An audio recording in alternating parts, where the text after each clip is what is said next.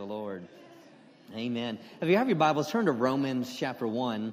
And I'm going to get there here in a little bit. I'll let you turn there. And I feel like I need to do a little bit of a review, just so you can kind of lay hold of and grasp, the series that we began last week. And as Rick said, I've been dealing with really since last November about position, whether it's staying in faith, whether we're talking about our position in the secret place, or whether we're talking about our position in Christ. And now we're talking about righteousness. It's who I am. Say that with me. Righteousness. Is who I am. In Luke chapter 21, you don't need to turn there. I just want to read this to you. And in verse 36, it says, "Keep awake then and watch at all times. Be discreet and attentive and ready, praying that you have the full strength and ability to be accounted worthy to escape all these things taken together that will take place to stand in the presence of the Son of Man." What's Jesus referring to? Here he's saying in the last days, all these things are going to happen. So he tells us something. He tells the disciples something. So you need to be awake and you need to be alert. Why? Because there's a time that Jesus is going to be returning. And he is saying, so be awake and ready. So what? So you can be accounted worthy, so you can stand in the presence of the Son of Man. You know what? And the only thing that will make you worthy and the only thing that will cause you to stand in his presence, what we saw last week, is knowing that you are righteous. And we looked at Hebrews chapter 5, where it talked about King Melchizedek. And he says, and the writer says, there's many things I want to share with you, but right now you're dull of hearing.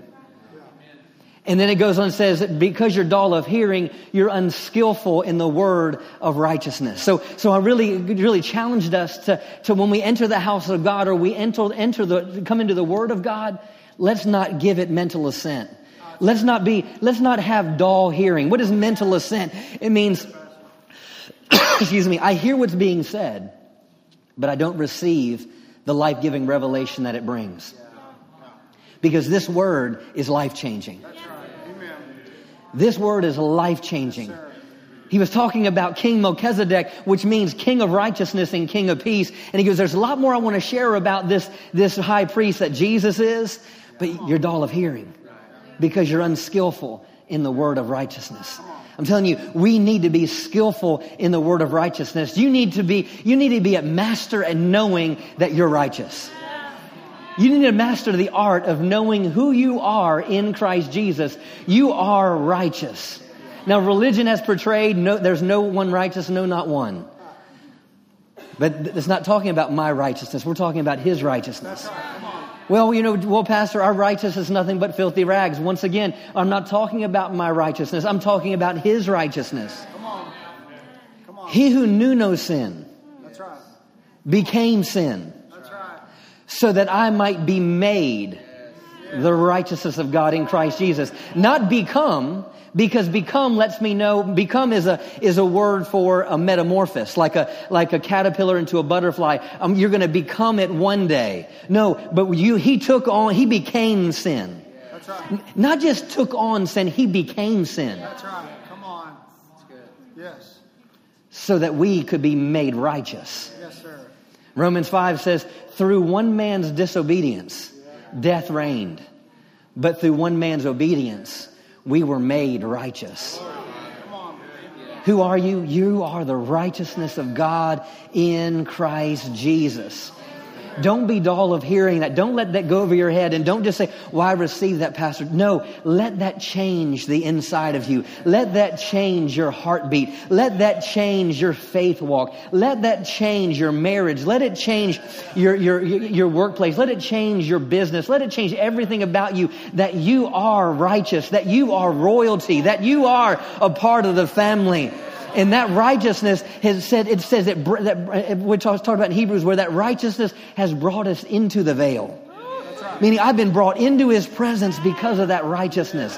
I'm not trying to get into his presence. I am in his presence.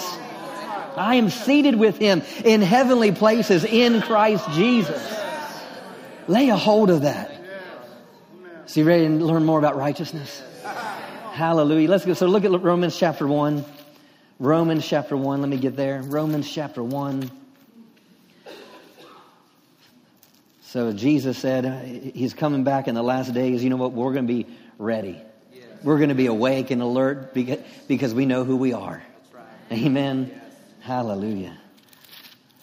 Acts isn't going to help us right now, so let's go to Romans. Maybe later in the service it will. Okay, so Romans, you're here somewhere. There you are.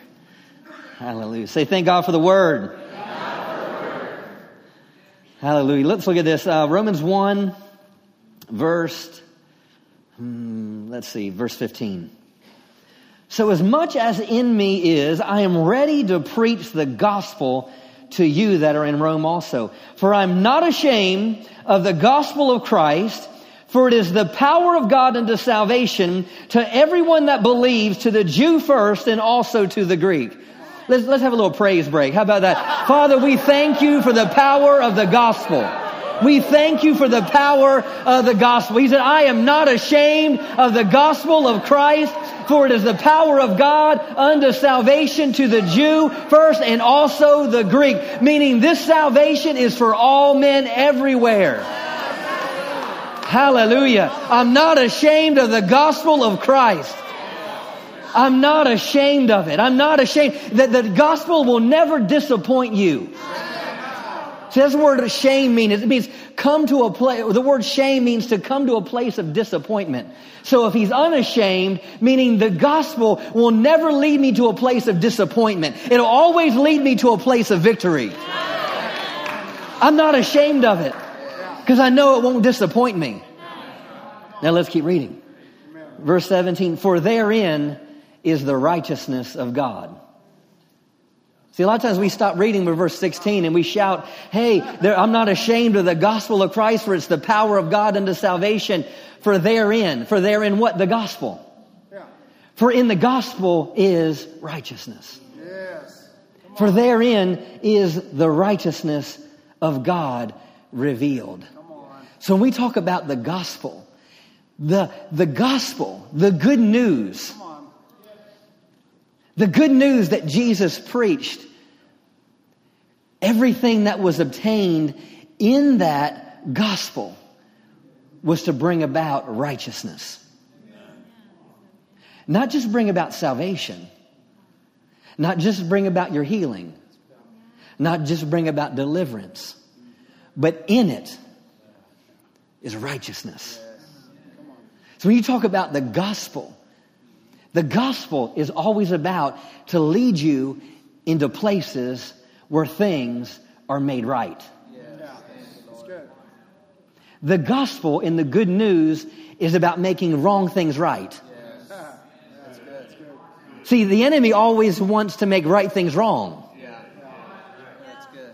But the gospel is about making wrong things right.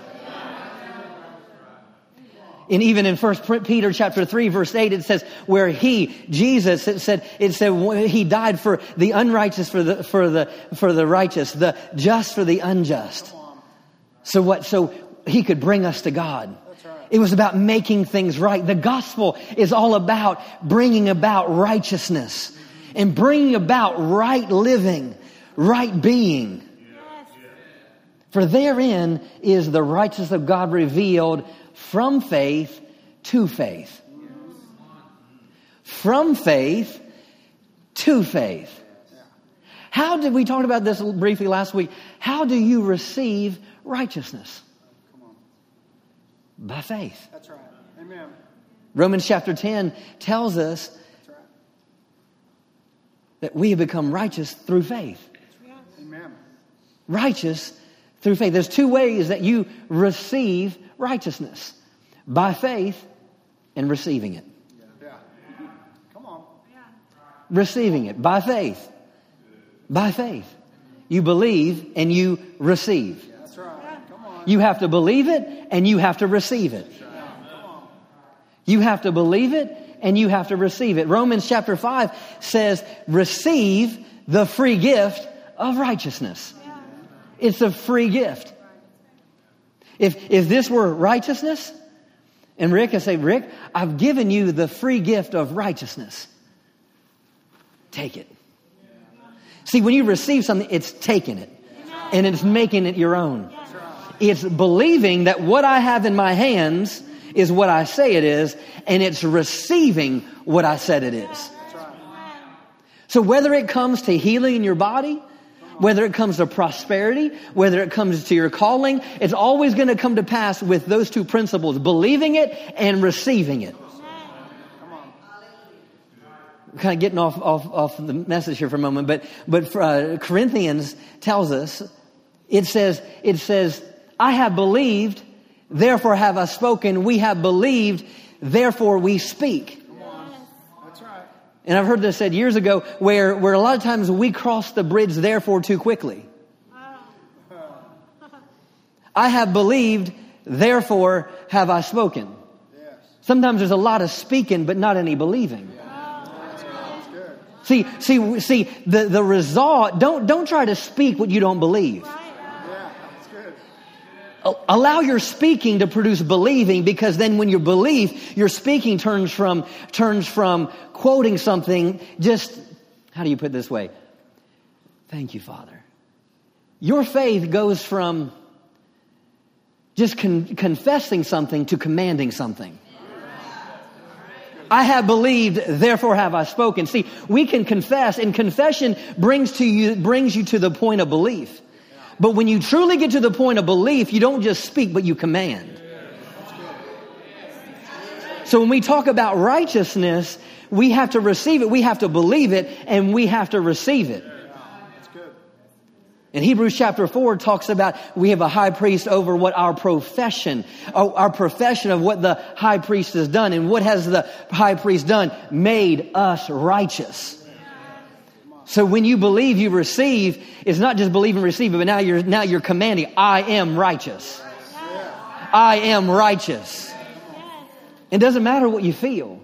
It doesn't matter about feeling righteous. It's commanding because you know you are righteous.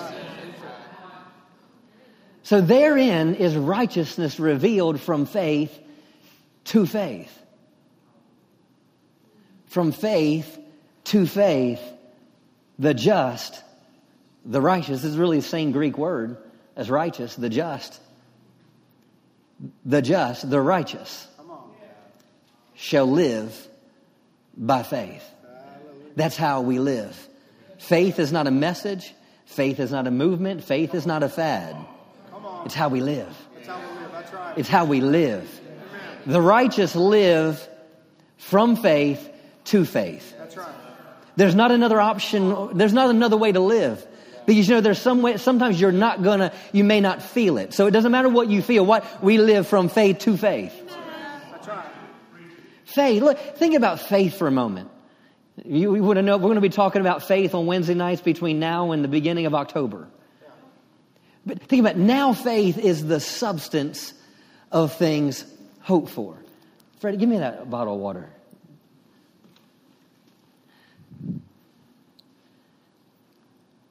Anyone thirsty in here right now? Anyone thirsty? Rochelle, come up here. Some of you are afraid to raise their hands with me sometimes, not knowing what they're going to get into. Now, let me just show you a simple example of what faith is. Now faith is the substance of things hoped for, the evidence of things not seen. Faith is substance. Now faith is substance. See, this is substance. I'm not thinking that this could be water. Maybe this isn't water. I'm not really sure what this is. No, now faith is the substance. I'm holding, see, you hold substance. You carry substance. You walk with substance. And so there's nothing now, this is Kool-Aid. You probably wish it was Kool-Aid, right? I like Kool-Aid, cherry Kool-Aid. I like grape Kool-Aid. I like grape. You want to fight? No. No, that's Kool-Aid. Come on, Rochelle. Why? How can you tell? Why are you telling us water? This is water. Why is it water? It's not a Kool-Aid. It's not colored. It's not. Well, you've heard of invisible Kool-Aid? No, this hadn't been opened. Oh, but it hadn't been opened yet, so you know it's water. Okay. See, now there's nothing that I could say that could talk you out of that not being water, right? Right. You're confident. I'm confident. You're confident that that's water. Yes, I am. Okay, you can have the water. Okay. Now, think about it. It's substance. She's confident. So when we talk about now faith is the substance, we're saying that substance is confidence. Now faith is the substance. Faith is the confidence. Why? Because she's holding substance. But it's substance, but I don't have to necessarily see it to believe it. Why? Because I believe the one that promised. I believe the one that spoke it. I believe the one that shared it. I believe the one that gave it. You need to be seated. So when we talk about righteousness, therein is righteousness revealed from faith to faith. You have to understand that righteousness will always be accompanied by confidence. If you don't know you're righteous, you'll never be confident to stand for what's yours. That's right. The result of knowing that you're righteous is confidence. And a lot of times we go to God with sin consciousness. And we go to God with sin consciousness, you're not in faith. Maybe next week we'll talk about sin consciousness versus righteousness consciousness. Because it's a big hindrance. You see, this righteousness thing is a big deal. Because therein the gospel is righteousness. Go to Isaiah 32. Let's look at the fruit of righteousness.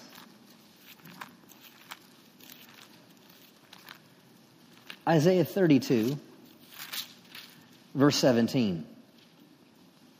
Thank you, Father.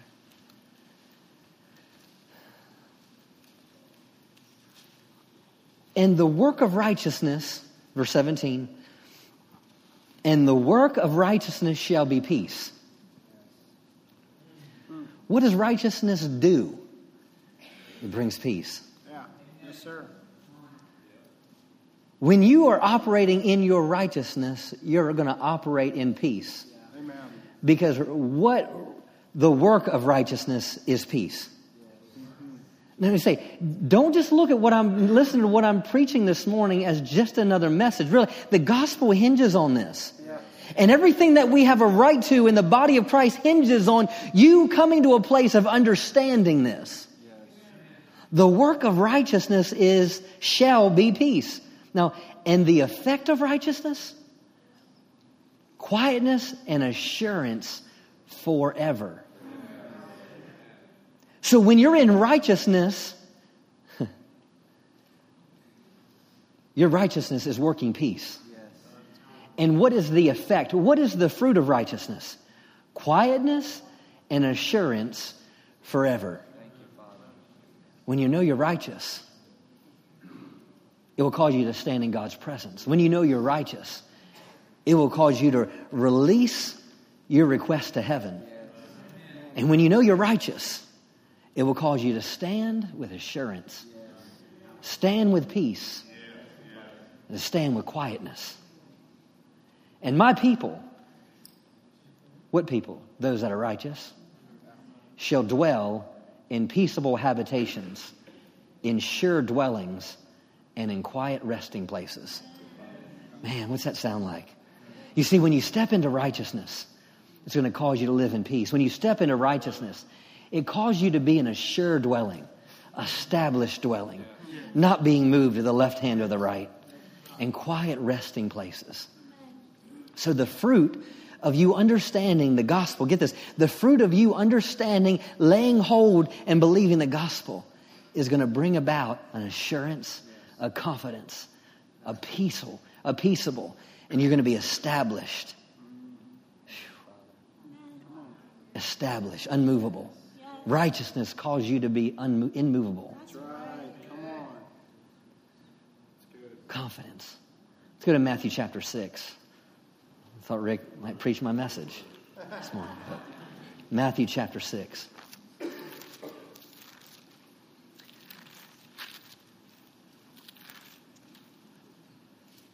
Like what Kenneth Copeland says, red words win. Amen. That's right. Red words win. That's right.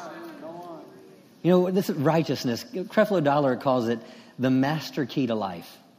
That's good. Dr. Savelle, in one of his books, calls righteousness the key to victory. Yeah. Kenneth Copeland calls it a force that brings change to your life. That's right. Righteousness. Everything hinges upon this righteousness. Hallelujah. You know, this is a familiar chapter. We talk about you can't serve two masters. You'll love one, you'll hate the other. You either serve one or despise the other. You can't serve God and mammon, really man-made things. Verse 25 talks about take no thought for your life, what you're going to eat, what you're going to drink, or for your body, what you're going to put on. And then he talks about how the fowls of the air, they don't sow, neither do they reap, but yet our Heavenly Father takes care of them, and aren't we much better than they?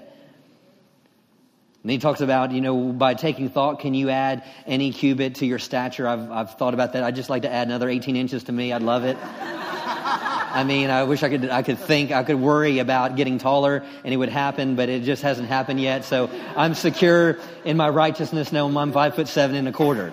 Praise the Lord. Verse 29, and yet I say, and then he talks about how the lilies of the field, how they grow, they don't toil to spin. They're not, if I just work harder, I'm going to look prettier. It just doesn't happen. You know, it just doesn't happen.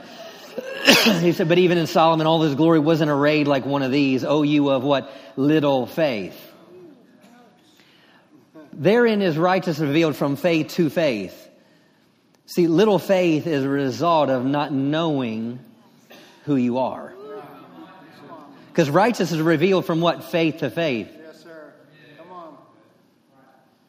So verse 31, so therefore take no thought saying, what shall we eat? What shall we drink? Or where shall we be clothed? After all these things do the Gentiles seek, for your Heavenly Father knows that you have need of these things. The Heavenly Father knows what you need. You know, in Luke chapter 12, verse 32, it says it's the Father's good pleasure to give you the kingdom. He knows what you need. Look at your neighbor and says, my Father in heaven knows what you need. Then he says this, but seek ye first the kingdom of God. And all these things, seek first the kingdom of God and his righteousness. And all these things shall be added unto you. All these things, the things that you think you need.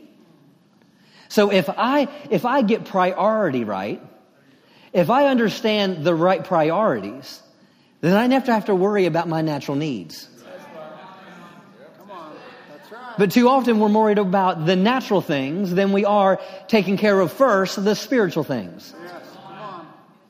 Seek first the kingdom of God. In the verse above this where it talks about the Gentiles seek these things, and then that verse is seek first the kingdom of God. They're two different words.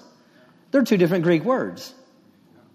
The word seek as it pertains to the Gentile seek is the word crave or demand.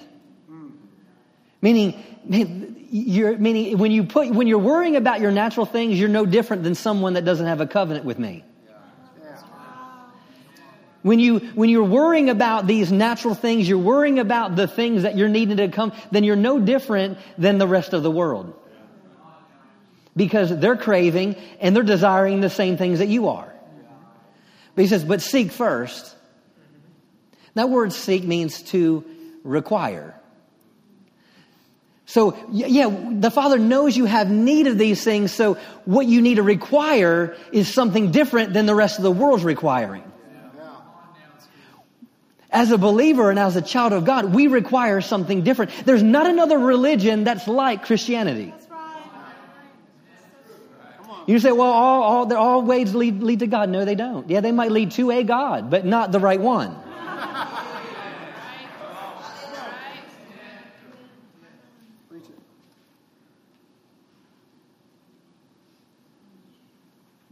We have to require something. What's going to require? Need. When you require something, it's something that you need. Also, something that's a requirement is meaning something that is necessary. So we can look at it this way. The first thing that you need to do, the first thing that's necessary, or the first thing that's required, the first thing you need to do Because the Father knows you have need of these things, right? We're not negating the fact that we have needs, and the Father's not negating the fact that you have needs. He's not telling you that you don't need anything. He's just saying you need to need things in proper order.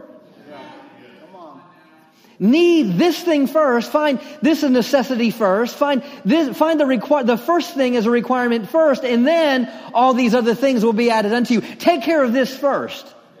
Say first. Say this with me. I got to take care of this first. I need this first. Seek first. Require first. I need first. What's necessary first is what? The kingdom of God. And His righteousness. Now, wait a minute. Let's look at this in two different parts. I require the kingdom of God first. Can anyone tell me what the kingdom of God is? Well, let's let the word define my question. Romans chapter 14, verse 17. It says, the kingdom of God is not. Meaning it tells us what the kingdom of God is not. The kingdom of God is not meat and drink. Meaning you're never going to tap in, Eric, to the kingdom of God by pursuing natural things. It'll never happen. There's not enough you can do, Eric, to earn. You'll never get enough food and drink to satisfy what you need. There's not enough money that you can obtain to satisfy what you need. The kingdom of God is not meat and drink, but is what? Righteousness, peace, and joy in the Holy Ghost. Righteousness, peace, and joy in the Holy Ghost. You know what you need? You don't need more natural things. You need righteousness, you need peace, and you need joy in the Holy Ghost. We can't tiptoe around the Holy Ghost as He's something that isn't vital to our lives because according to Jesus said this needs to be a necessity. This needs to be something that we require. This needs to be something that we need. We need righteousness. We need peace, and we need joy in the Holy Ghost. Say Holy Ghost. It's not a dirty word in church, all right? It's something that we need. Don't let someone tell you, well, the Holy Ghost or the gifts of the Spirit have passed. No, you need these things. The church needs these things to profit, to be built up, to encourage the body of Christ. These are things that we need. These are necessities. My message this morning is not about the Holy Ghost, but it's about what do you need? The first thing you need, we require, seek first, require the kingdom of God. You need righteousness, peace, and joy in the Holy Ghost and His righteousness. Why is the kingdom of God righteousness, peace, and joy in the Holy Ghost? Then He says, and seek His righteousness. Well, you got to understand, righteousness is what we receive from Him. He makes us righteous. Now He says, and seeking His righteousness, that's how He does things. They're two separate aspects. One is who we are, and the second is how we should live. There's two aspects of righteousness. Righteousness is how I live, but also there's fruits of righteousness, mean how I live out of that righteousness. So what we need to do first is seek first His righteousness, His peace, His joy in the Holy Ghost, and then seek after how would He do things. You know, what would Jesus do? Because when we live and we require these things first, all those other things will be tracking me down. All those other things will be taken. It's not something I have to worry about. The only thing that I need to, for the lack of a better, to worry about is seeking first His kingdom. That's the only thing I need to busy myself with, is seeking first His kingdom. Because everything is found in His kingdom. You know, in His kingdom, as believers, we have kingdom rights. As a United States citizen, I have kingdom rights. I have kingdom rights. But so often as the body of Christ, people aren't operating and walking in their kingdom rights. Why? Because they don't know they're righteous. believe it's Hebrews chapter 8. It says that we've been given a better covenant, established upon better promises. See, when you know that you're righteous, you understand these better promises. We have kingdom rights. You know, if I take my passport and I go into another nation and I'm having an issue, you know what? I have the ability, I have the right to go into a U.S. embassy in another nation where there's one, and I go in, show my passport. You know what? And they're going to treat me just like a U.S. citizen. Why? Because it's who I am. I'm a United States citizen. You're in the kingdom of heaven. And you have kingdom rights. That's right. Come on. But you know what? You have to require these kingdom rights, this righteousness, this peace, and this joy. So often, though, we don't understand, know, or realize what we have a right to.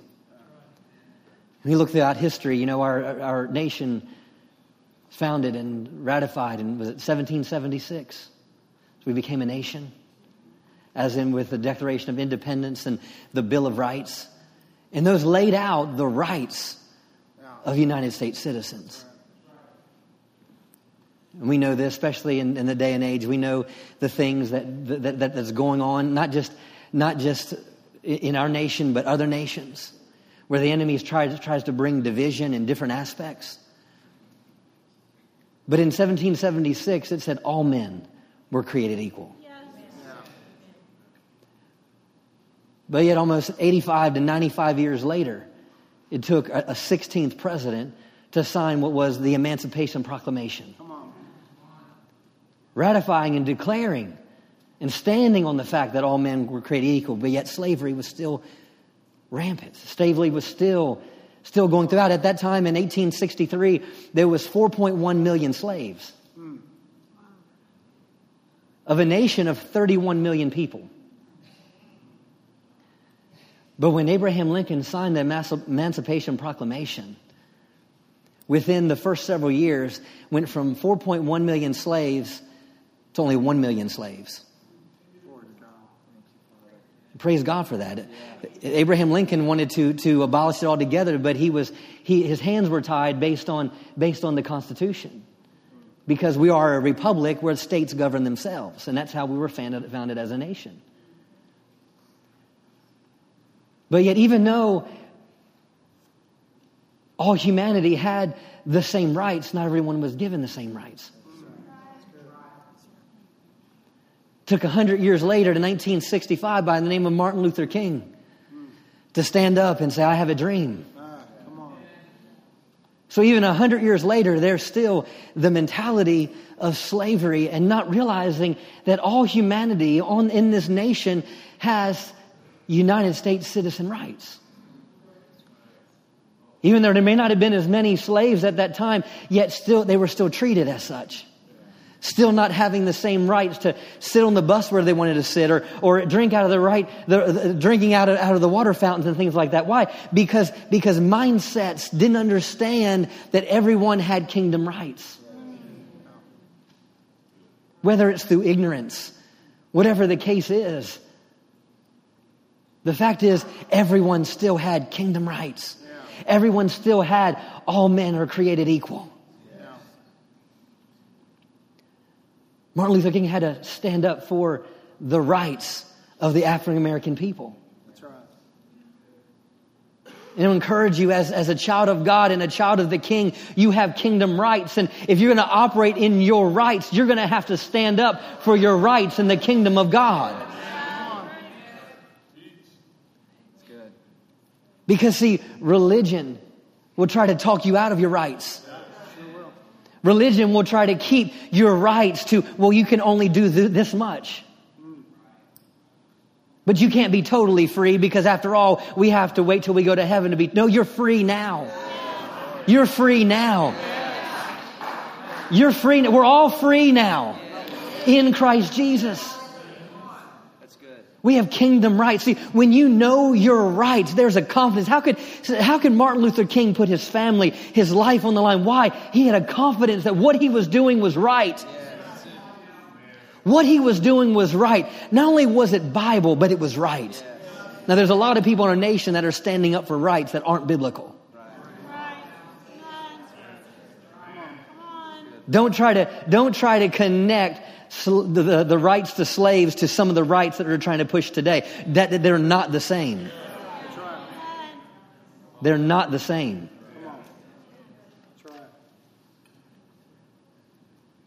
So we have to understand that when I know my rights, that gives me confidence. Doesn't matter if they stone me, they beat me, they throw things at me. That's why the disciples could lay their life on the line. That's why they could totally surrender their lives, because they knew that God was going to take care of them, even unto death. Even if they died, it didn't matter. Why? Because they were confident in who they were in Christ. See, you have to know, listen, you have to know that you have a right to be healed. You have a right to be prosperous. You have a right to wisdom. You have a right to joy. You have a right to a strong marriage. You have a right to be blessed coming in and blessed going out. You have a right to be above and not beneath. You have a right. You have a right to wisdom. You have a right to be rich. You have a right to be wealthy. You have a right to fulfill the call in your life. You have a right to lay hands on the sick and see them recover. You have a right to come boldly to the throne. You have rights in the body of Christ. You have rights. But until you know you're righteous, you'll never stand on your rights. Because the effect of righteousness is peace. The effect of righteousness is assurance. So when you know your rights, you'll stand in the midst of your sickness, the disease, whatever it is, and it doesn't matter, and you'll stand in those rights. Well, what if this doesn't? It doesn't matter. I'm going to stand in my rights. What if something happens to you? It doesn't matter. I'm going to stand him. It doesn't change my rights. As Christians in this nation, there could be a possibility one day our rights as being able to free speech, talking about Jesus, could be taken away, as it is in so many nations across the world. But will that change anything? Will that change what I speak? No. Why? Because I know my rights in the kingdom of God. You know what? My rights in the kingdom of God far outweigh my rights in the United States of America. The kingdom of God is not based on a democracy. It's based on Him being the King and me surrendering to the King. So I receive what? His righteousness. I receive His righteousness. Thank you, Father. Go to Luke chapter 15. Luke chapter 15.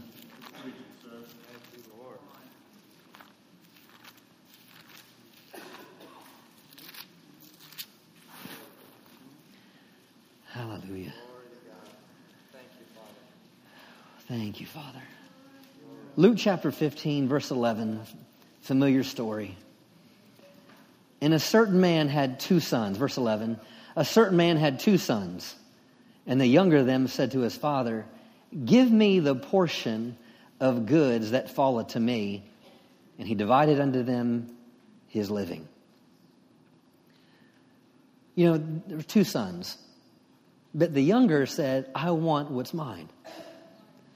The son realized he had rights. Now, some of you heard me preach on this before. What he did was so negative in the Jewish mindset. This wasn't correct of him. This wasn't right of him, because to ask for your inheritance before your father's dead is to say, "You no longer exist to me, Dad." But yet the father gave him what he asked for. Thank you, Father. Help me to convey this. And we know it went out and he devoured it all in a riotous living. He spent it on prostitutes, spent it on partying, spent it on all sorts of things. And he comes back to a place where he's in the pigsty. And the only thing he's able to eat are the cobs and the same things that the pigs are eating. You see, the Father will let you do whatever you want to do. But yet His righteousness is always available. See, one of the amazing inheritances that we've been given as a body of Christ is grace. But a lot of people will take the message of grace and try to devour it in righteous living. But grace was always meant to sustain you to live above the rest of the world, not like the rest of the world. Because grace, the free gift of grace, was to bring you to a place of rightness. That's right.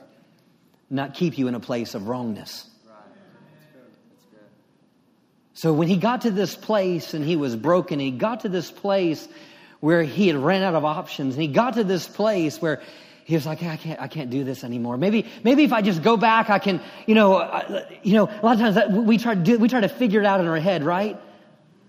I would get in trouble with my parents, or I knew I did something wrong, and I'd always I'd come up with a story before I ever saw mom and dad, because it was so-and-so, or it was, I've got this thing. Well, if I just come back and, I'll just be a servant, then everything, I don't need to be a son. I'll just be like the rest for the servants, because, at least they're getting more than what I'm getting.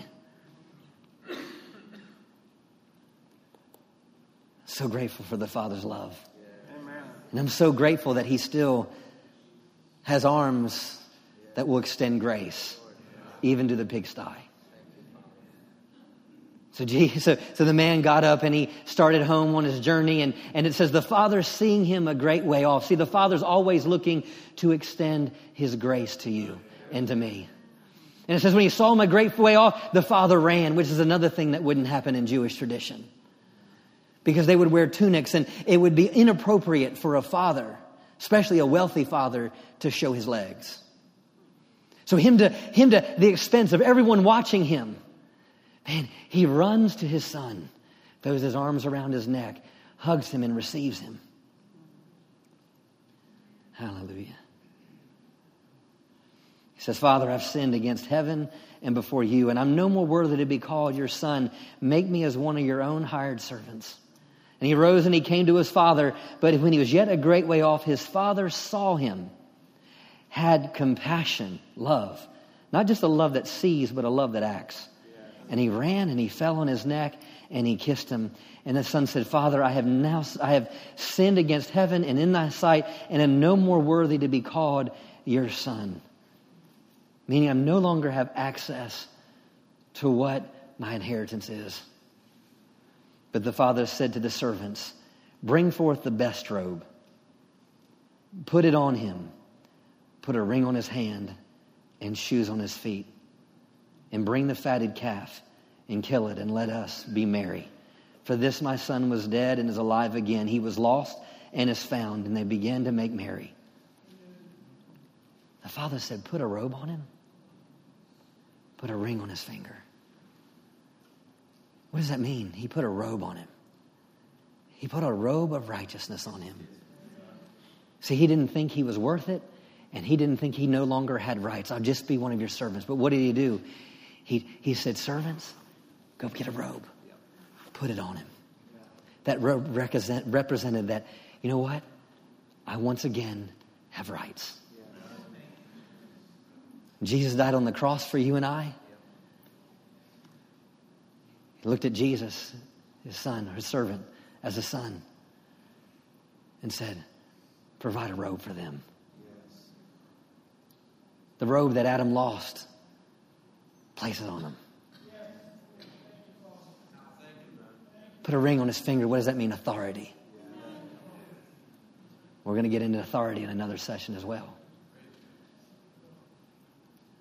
And even you see the other son. Other son gets upset and said, Father, I can't go into that party.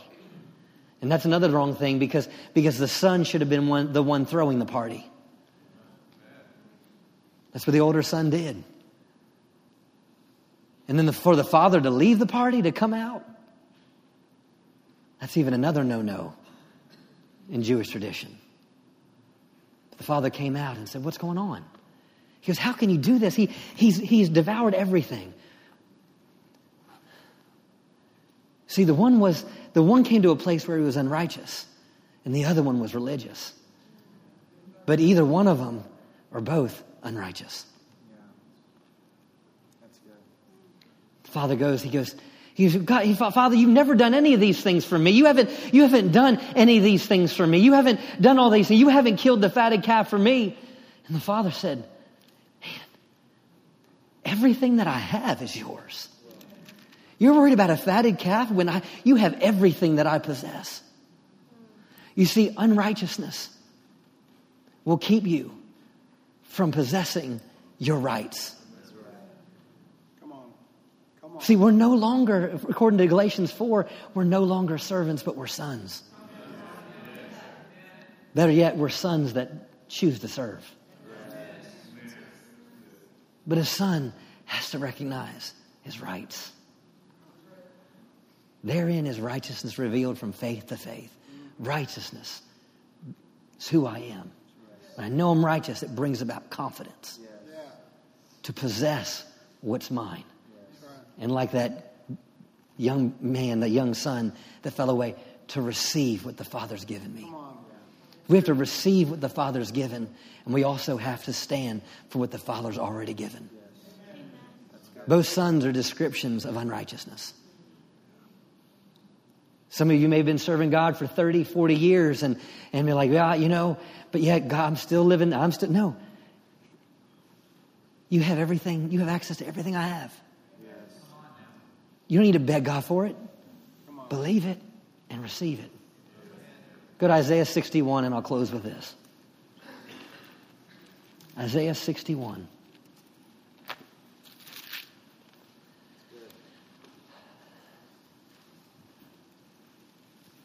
Isaiah 61 verse 1. The Spirit of the Lord is upon me, because the Lord anointed me to preach the gospel unto the meek. He has sent me to bind up the brokenhearted, to proclaim liberty to the captives, open of the prison to them that are bound. Sounds familiar, right? Yes. Luke chapter 4:8, Jesus saying, the Spirit of the Lord is upon me. Yes. So this is Jesus. This is what Jesus prophesied after he was baptized and came out of the wilderness. Verse 2, to proclaim the acceptable year of the Lord, the day of vengeance of our God, to comfort all that mourn. So why the Spirit of the Lord was upon Jesus to declare the good news. Remember, I am not ashamed of the gospel of Christ, for it is the power of God unto salvation. Yeah. Jesus said, the anointing is on me to preach what? The gospel to the poor, right? So here he's telling us the gospel, and it's to proclaim the acceptable of the year of the Lord, the day of vengeance of our God, to comfort all that mourn. This is what the gospel is all about. Now listen, to appoint unto them that mourn in Zion, to give unto them beauty for ashes. You got ashes in your life? Have things died in your life? The gospel is all about making something beautiful out of it. The oil of joy for mourning. Are you mourning this morning? The gospel is all about bringing you joy. Now, the garment of praise for the spirit of heaviness. Are you heavy this morning? Well, because of the gospel, you have a right to praise. That they might be called trees of righteousness. The gospel and what Jesus preached. I must preach the kingdom of God to other cities also, because that's why Him sent. Why Jesus preached and what He preached was all so you and I could be trees of righteousness. What is a tree? It's something that's established. It's something that's immovable. It's something that can't be shaken. So if you don't know you're righteous, it's because you don't know the gospel. The planting of the Lord, that He might be glorified. We're trees of righteousness, what? So He can be glorified. Verse 7, get this. I'm talking about rights, right? For your shame, you shall have double. And for confusion, they shall rejoice in their portion. Therefore, in their land, they shall possess the double. Everlasting joy shall be unto them. Man, if you're righteous, you need to lay hold of this. For your shame, you shall have double. Say double. Double. For confusion, you shall rejoice in their portion. Therefore, in their land, they shall possess. You want to possess the double? Only some of you do. Therefore. Therefore, for I, the Lord, love judgment. I hate robbery for burnt offerings. And I will direct their work in truth. And I will make an everlasting covenant with them. Who's them? The righteous. And their seed shall be known among the Gentiles, and their offspring among the people. All that see them shall acknowledge them, that they are the seed which the Lord has blessed.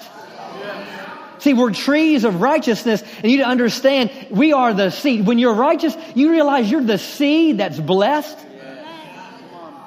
I will greatly rejoice in the Lord. My soul shall be joyful in my God. For He hath clothed me with a garment of salvation, and He's covered me with the robe of righteousness.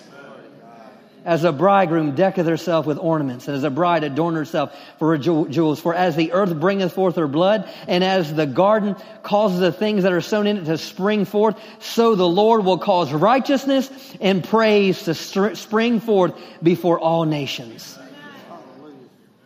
Telling you, the gospel is all about being trees of righteousness. We are the seed. The righteous are the seed that Him blessed and will spring forth into all the nations. Meaning this righteousness isn't about me keeping it for my life so my life can be blessed. This righteousness that I've received is so it can spring forth and touch the nations. Say, I am the righteousness of God in Christ Jesus. It's who I am. I have a robe of righteousness. I have a victorious life because I'm righteous. I have rights. I am healed. I am delivered. I'm set free. I have wisdom. I possess all things that pertain to life and godliness. I'm blessed coming in. I'm blessed going out. I have wisdom in every situation. I come behind in no gift. I'm enriched in all things. I have the joy of the Lord. I'm anointed. I'm empowered. I'm equipped. The power of God is flowing in my life. The joy of the Lord is my strength. The Holy Ghost fills me, is overflowing out of me. Hallelujah, in Jesus' name. Hallelujah. Hallelujah. Hallelujah. Hallelujah. Hallelujah. Hallelujah. Something I learned from Miss Carolyn. She used to talk about praying for an hour. And she would talk about, praying the names of God. And I remember her talking about, Jehovah Sidkenu, which you can see that in Jeremiah 23, verses 5 and 6. And talks about Jehovah Sidkenu, our righteousness. And I remember writing out a prayer, and I would confess this every day.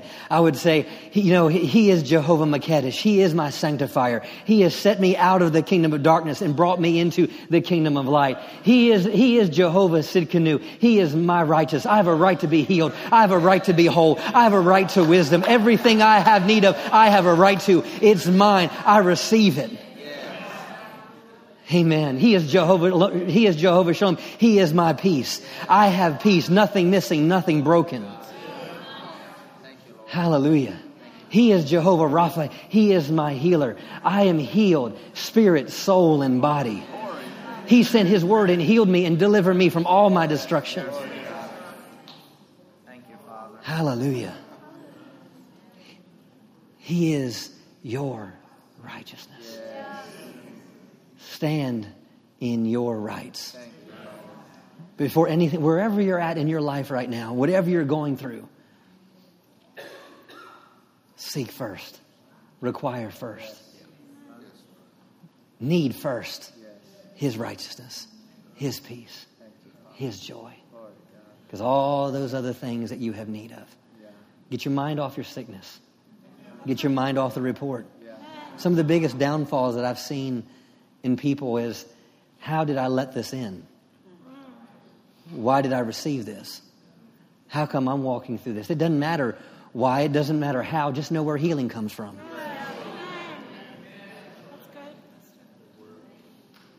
You don't need to find out what devil's behind it all the time. You just need to know where deliverance comes from. And where healing comes from. Every knee bows to the name of Jesus. But a lot of times we feel like we have to do all these natural things because we don't value our righteousness. Because everything stops. Heaven listens to a man. Thank you, Father. The fervent prayer. The fervent prayer of a righteous man avails much. It didn't say much praying avails much. It says the fervent prayer of a righteous man makes tremendous power. I'm getting ahead of myself in future weeks, but oh, Father, we receive this word today. Hallelujah. Hallelujah. Cassie, can you just for a moment, I know it's taking a little bit of time, you and Joseph go up. If you could just play some of No Striving. Or if you want to, Joseph or you, or just you, it's okay. Hallelujah. Thank you, Father. Everyone stand to your feet. During worship, I felt like the song was to minister to some people.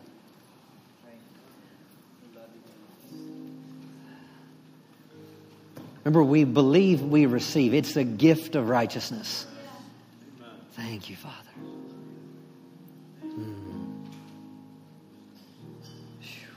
By faith. It's not working for it. If we had to work for our righteousness, if we had to work for our salvation, Jesus would have never had to come. Never had to come. You believe it and you receive it.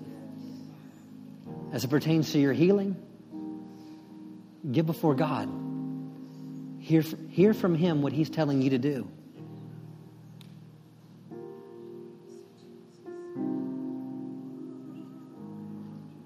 It's not about striving to earn healing. It's not a striving to earn prosperity. It's believing and receiving. In future weeks we'll do that as well as obedience.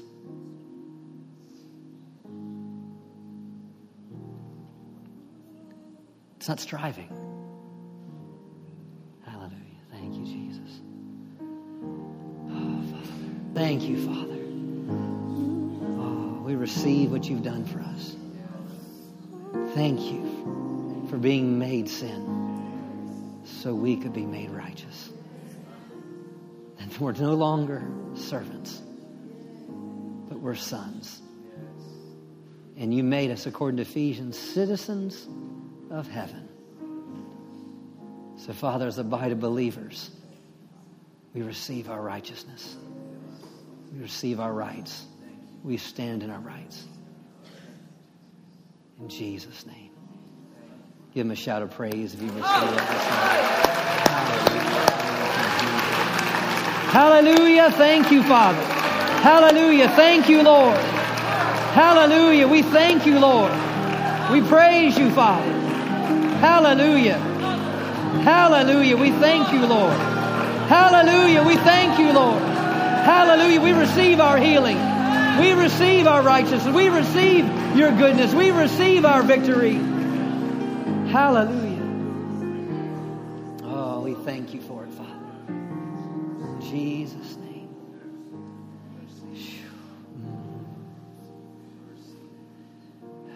Hallelujah. You've never made Jesus the Lord of your life. What an amazing day, too. You're like that prodigal son this morning, and you're like, I just need to come home. I need to get right with the Father because the Father has everything I have need of. If that's you this morning, when we dismiss and leave here, Joseph and Charlene will be up here at the altar, and they love to talk to you, get to meet you, invite you and to where you can and bring you to the throne of God, so you can have this assurity that when you depart, you depart this earth, that you would be ready to meet Jesus. We don't want anyone leaving this place without the assurity, the confidence that if you were to die today, would you make it to heaven? Jesus is real. Heaven is real. Hell is real. And what makes hell is not because it's hot. What makes hell is because God's not there. So when we dismiss today, make that decision Amen. And see our pastors, Joseph and Charlene, over here when we dismiss.